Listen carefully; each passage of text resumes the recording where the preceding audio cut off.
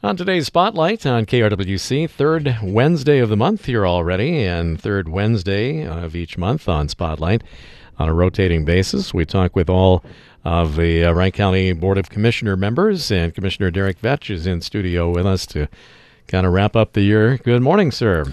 Good morning, Tim. Happy holidays.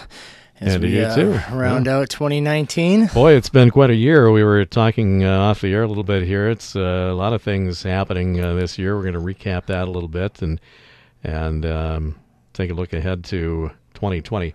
You were the board chair this year? That I was. Okay. It was an exciting year. A lot of things took place this year. Talk about the experience of board chair. It's a little bit different. You, the previous year you were on the board, but not chairing. But it's, you still have just one vote, but you have to kind of keep things in check a little bit.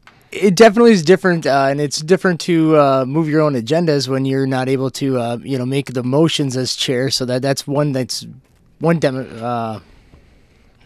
difference. Yeah. But the other side of his difference is just, you're not the one, the first foremost person speaking. You're really just kind of working the group and trying to manage the expectations of the citizens at large in the room, as well as your commissioners alongside of you. So definitely a different way of conducting the meeting or participating in the meeting.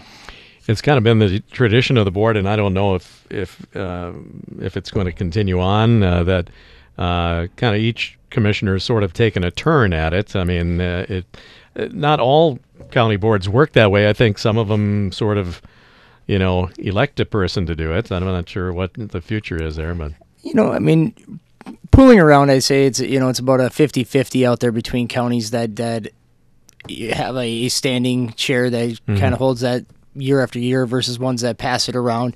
I foresee the way it is here in Wright County will probably continue the tradition of sharing the chairmanship or chair position. Mm-hmm. So, all right. Well, let's do a little recap here. If you want to start with a recap, or you want to do some immediate things. No, 2018 was a busy year. We got the tactical center that's up and being constructed at this point that will be in completion somewhere in July or August of next year. So that's going forward. The new government center is being constructed at this point, which will be completed somewhere in the August, September, October of 2021. We implemented it. We completed our comp and class study, and we implemented a new compensation and classification. So hopefully we'll have some better retention of employees with that process, having gone through that and having that completed. We use some new different comparable counties for our compensation that are more in line with our size and with the classifications of employees. Mm-hmm. Also, we're now up and running. We spent the last year just looking and trying to figure out what would be the right ERP system for our county, and now we actually chose Oracle and Cyber as our implementer. We are actually going full forward on putting in this ERP system, which is going to offer us a lot better information, and which will allow us to have better transparency to the public with information in terms of the numbers on a real-time basis. ERP is Enterprise Resource Planning. It's Okay. basically a single platform that basically holds all of your fiscal, HR, and also holds a lot of your non-financial data. So you can actually take the non-financial data, your case management stuff, and be able to put it against the actual financial data. That'll actually tell you a better story. So all the different, what used to be kind of, for a tactical term, for things, one folder to another, they talk to each other, or will be. Exactly. And a lot of people call it ERP is the Excel replacement program, is what they call it. Basically, it's an Excel, a spreadsheet program that basically talks to each other. Mm-hmm. Each spreadsheet talks to each other, as well as the system actually keeps in document management. So it allows our document management systems to talk to our financial systems, to talk to our human resource systems. So it's a single platform. Yeah. Yep. Board definitely made a lot of decisions this year, and I would be remiss in saying that. I mean, it a little bit tumultuous at times. I mean, not every board member agreed with all of the things moving forward. maybe not necessarily, for instance, the government center, maybe not necessarily that it wasn't needed, but maybe the timing thereof. Well, and that's, we were really lucky in the fact that the timing is everything with things. So the government center, the ERP, the comp and class, a lot of it looking with our financial modeling and looking at where we want our county to be 5 years, 10 years, 15, 20 years out. So you're taking that against our financial modeling and taking that against the interest rates. Really kind of told us that right now is the time for us to maximize what we need to get done to be able to give ourselves the best quality of life and the best sustainability from a tax rate long term and in short term. So, and right now I think we're setting ourselves up to yield the benefits of these decisions that have taken place over the last 2 years. And bids came in lower than expected. Lower than we expected, yes. So, we're over the kind of $6 million in the savings to that side of it, which is unheard of. I actually had to make a few phone calls after I got those numbers to actually ask if they were even correct, because it seemed just unheard of. Yeah. And the progress, of course, on the Justice Center, justice portion of it. I want to call it the courthouse, but I guess technically it would be. That's nearing completion for next year. Yes. So we would expect a ribbon cutting somewhere in the August, September for the Justice Center, barring any kind of unforeseen delays. But right now that would be kind of the expectations. So things are moving forward well with that. So looking forward to opening that building. So within a couple years, the entire campus will be out on the north end of Buffalo. Absolutely. So by the October, September of 2021, we will have moved all the county services onto one campus and hopefully make it a lot easier for citizens to navigate county services. When you drive by the going north out of town past the, you can really see the Justice Center taking shape now. And it's kind of took a while for it to kind of form up a little bit, but boy, it's, pretty impressive looking building. And which was strange because when you go in the inside of it, from the outside, it looks like just a ginormous building. When you walk inside of it, it doesn't have that feeling at all. It doesn't have a lot of those huge atrium spaces, a lot of, open air. What I would call, a lot of people would say, is just unutilized space. Yeah. So the building is really designed to maximize efficiency. And that will be connected to the law enforcement center. That is correct. So that will make the transferring of prisoners very efficient. A lot of cost savings in that, because right now we're putting them in vans and driving them across town to see the magistrate. Yeah. So that's all going to come to be next year, and then the following year, the government center itself, which brings up a whole new set of things, because then you'll have a vacant building downtown, and people still call it the Palmyra building too. So you got a couple decisions to make there. Absolutely. So they're coming in 2020. More towards the later part of 2020, we'll start that process of looking at what are our options for the liquidation of those properties. Unfortunately, with it taking so long to build the new building, we just really can't enter into any kind of options until it gets to within 12 months, just because it's too far out for us to have anybody interested in. Yeah, you have to have a realistic timetable in order to really tell potential buyers what's going on. So. Absolutely. Yeah. In this last year, we had took on the Tobacco 21 piece as well, which was kind of the way things in the nation are slowly kind of trending towards. We also entered and got some good funding from MnDOT to put an expansion on our Trailblazer garage in Buffalo.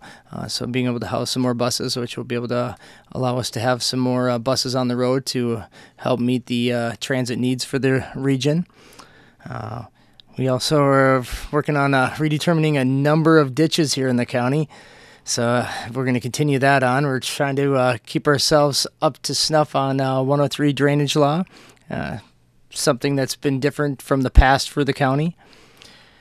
But things to look forward in 2020, we are looking at a regional planning group here between Sherburne and Wright County.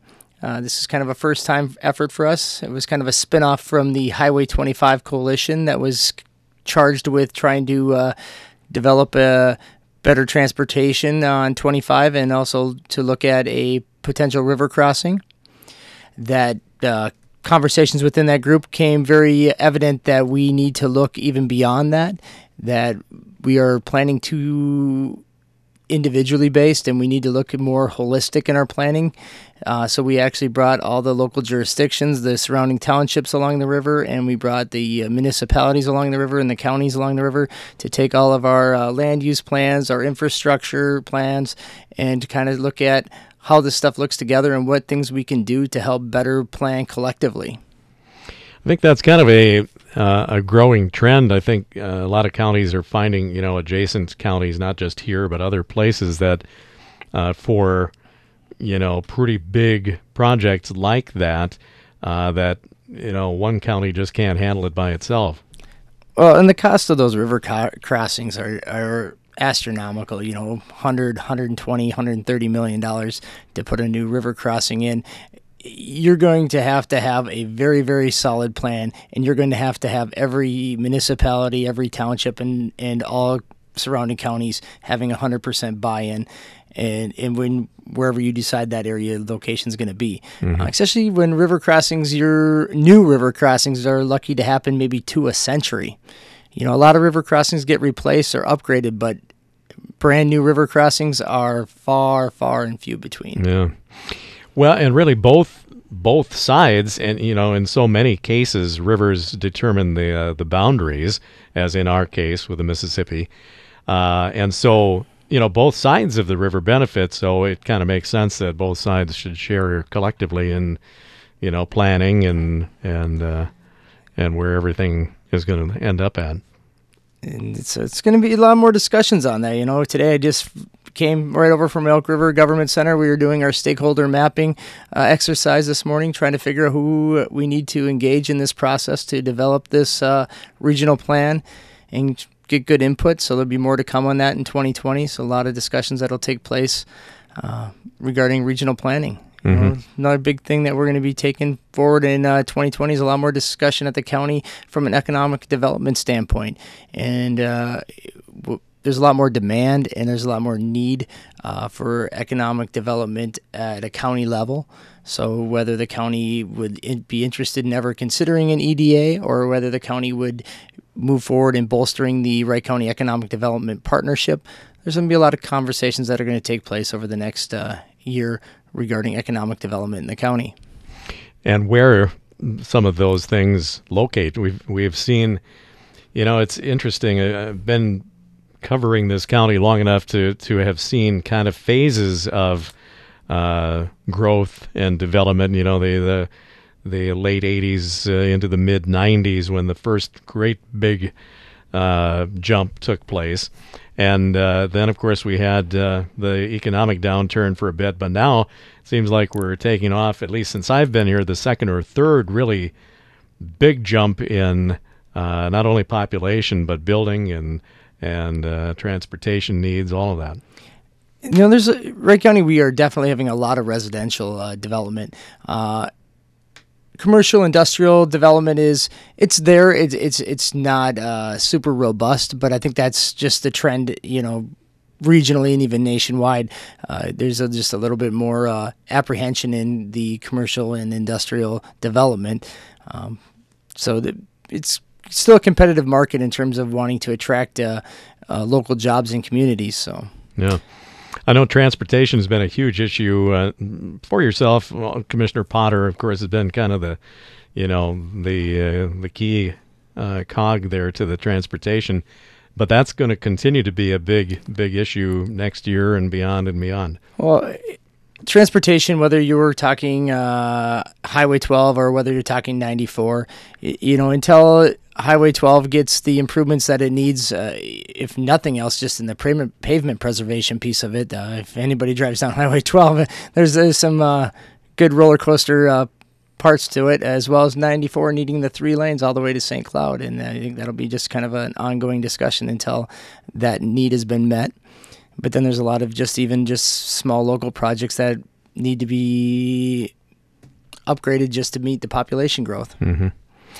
And of course, a lot of some of those projects have been funded by the additional tax piece that was put in, or that has, I guess, from all the folks I've talked to, been going quite well. You're talking the local option sales tax? Right, yep. Yep. The local option sales tax has been a huge benefit to us in being able to get a lot of large-scale projects done here in the county, whether you're talking County Road 39 or you're talking over the ones in 18 in Albertville, along with a variety of other projects that are going to be taking place in the next couple of years. Those are some without those funds, those are large-scale projects that would have been multiple years out from now, which are definitely going to offer the citizens a a better mode of transportation, or a safer mode of transportation through our communities.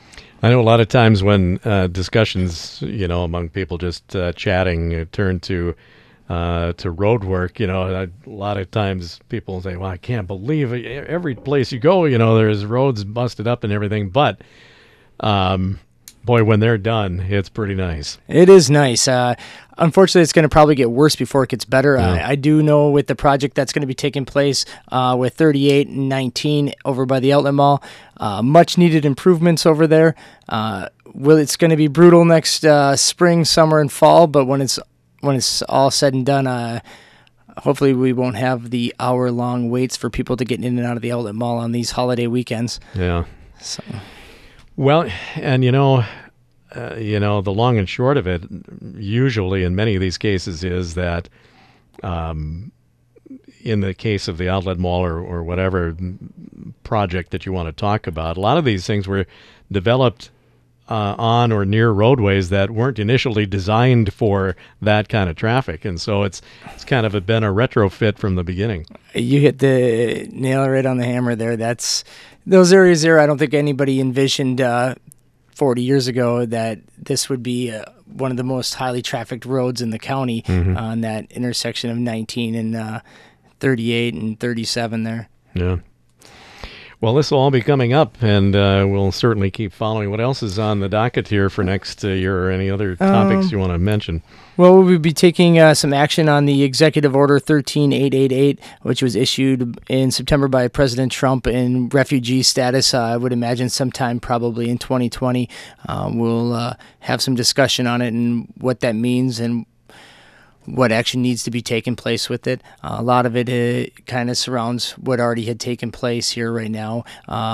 President Trump put an executive order that basically asks local jurisdictions to take an affirmative action if they want to continue the previous practices of refugee status within their communities.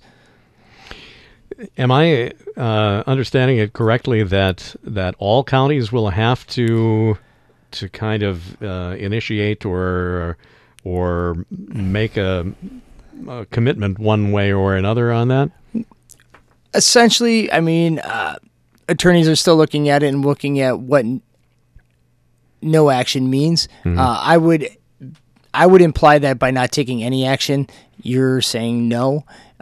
Then basically you're changing the current practice. The current practice prior to this executive order was you were able to have these individuals placed in your community. Like in Wright County over the last 5 years, it's 20 individuals, so it's not a large case. So if you did take an affirmative action on this, you're not changing it and saying that you get more or less. It'd still be under the current rules, which in the last 5 years has yielded a population of 20.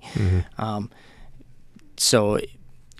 there's still some more discussions to it, because it brought up a discussion that was I guess a delegation of authority that we'd never had previously. And so you still need to have that conversation of what practice do we want to have locally here in Wright County in terms of refugee status. I know Kandiyohi County, I might have even been this week or last week, it was very recently, was one of the first counties in the state to address this. And I think they basically took an affirmative, or that they will continue to accept and house refugees in the future. don't know the full specifics on it, but Well, and it's interesting because every county has a different number. Stearns County over the last 5 years has had like 662 individuals. Whereas Sherburne and Wright County with 20 individuals, and Sherburne County with 24. But then Anoka had 430. I mean, every county has a different number of these individuals that are placed into their county. A lot of it is based on organizations that they are able to get services through. Some counties have much more robust services available to these individuals than others. Mm-hmm. So naturally, they would be more attractive to those populations. Is there a deadline that counties have to meet on this? At this time, not that I know of. Okay. So like I said, we're still doing our due diligence on it. We want to make sure that we ask all the right questions, and that I know myself, I want to make sure that I have enough information in front of me on what the previous practice was, what's the new practice is going to be. And then there's a lot of jockeying around in the courts potentially with this executive order. So a lot of it is there even action that's going to need to be taken, because if there's some questionability of the executive order itself. Yeah. Well, it'll be interesting to see how that plays out, and keep track of the progress on it, or discussion on it anyway. You mentioned the Tobacco 21. Now that is set and sealed. That's ready to go on January 1st. Yep. And basically any retailer that is licensed through the county, is that correct? Correct. You must be 21 to buy any tobacco products, and that includes, and it was kind of spurred on by this vaping crisis situation. That is correct. We didn't take on the restriction that some of the other counties took on, the removing of flavored products and stuff. We just really stuck to the Tobacco 21 on that ordinance. So that will be a county ordinance as of the 1st of January, so 2 weeks from today, as a matter of fact.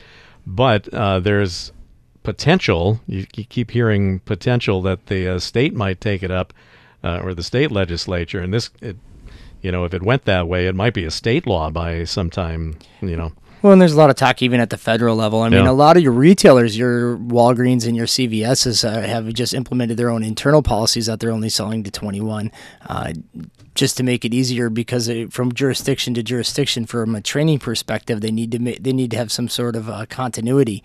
So it's having its own internal homegrown policies, as well as local jurisdictions, and now it's hitting a lot of the state and federal level. So I think we'll likely see a lot of change on that over the next year or two. And a lot of that input came from area high schools, and Wright County was nothing, no differences there. I know the board took a lot of input, or not really testimony, but I guess comments from lots of school officials saying, hey, this is rampant in our schools. Well, it's kind of sad. You went from the era where in the 80s you put a lot of effort into getting rid of smoking in schools. When you come out of the 70s and smoking lounges still existed, to the removal of all that and getting everybody to find out the harm of cigarette smoking, and now to it all the way to the early 2000s to a revival through vaping. And now having to go back through that whole process of trying to get people to understand the impact of tobacco use.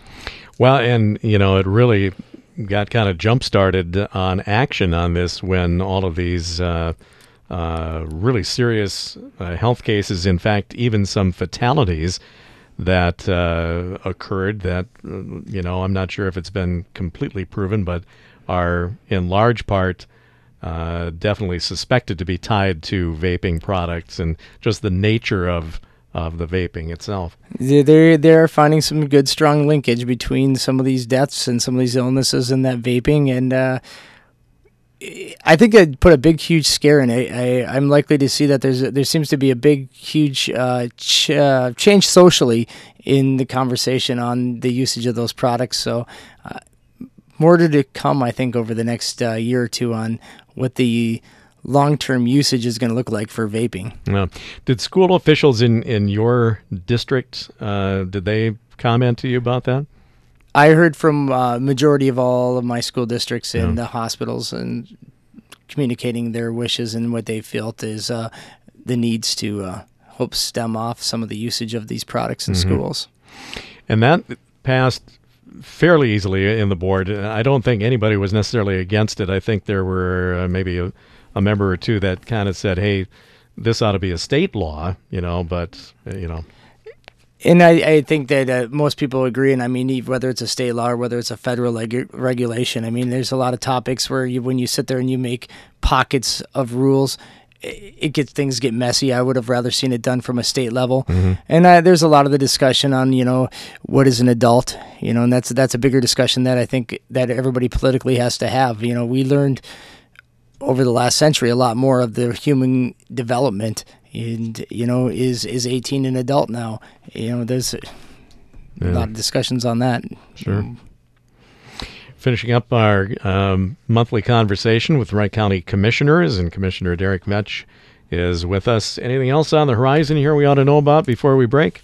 Nope. Looking forward to a great year in 2020. I appreciate the good conversations, and I wish you and the citizens all a happy new year and happy holidays. No, it's been great discussions when you've been in, and all the commissioners, so we look to continue it here into 2020. So have a great holiday season, and we'll chat again next year sometime. All right. Thanks very much. Commissioner Derek Vetch, our guest on today's Spotlight here on KRWC.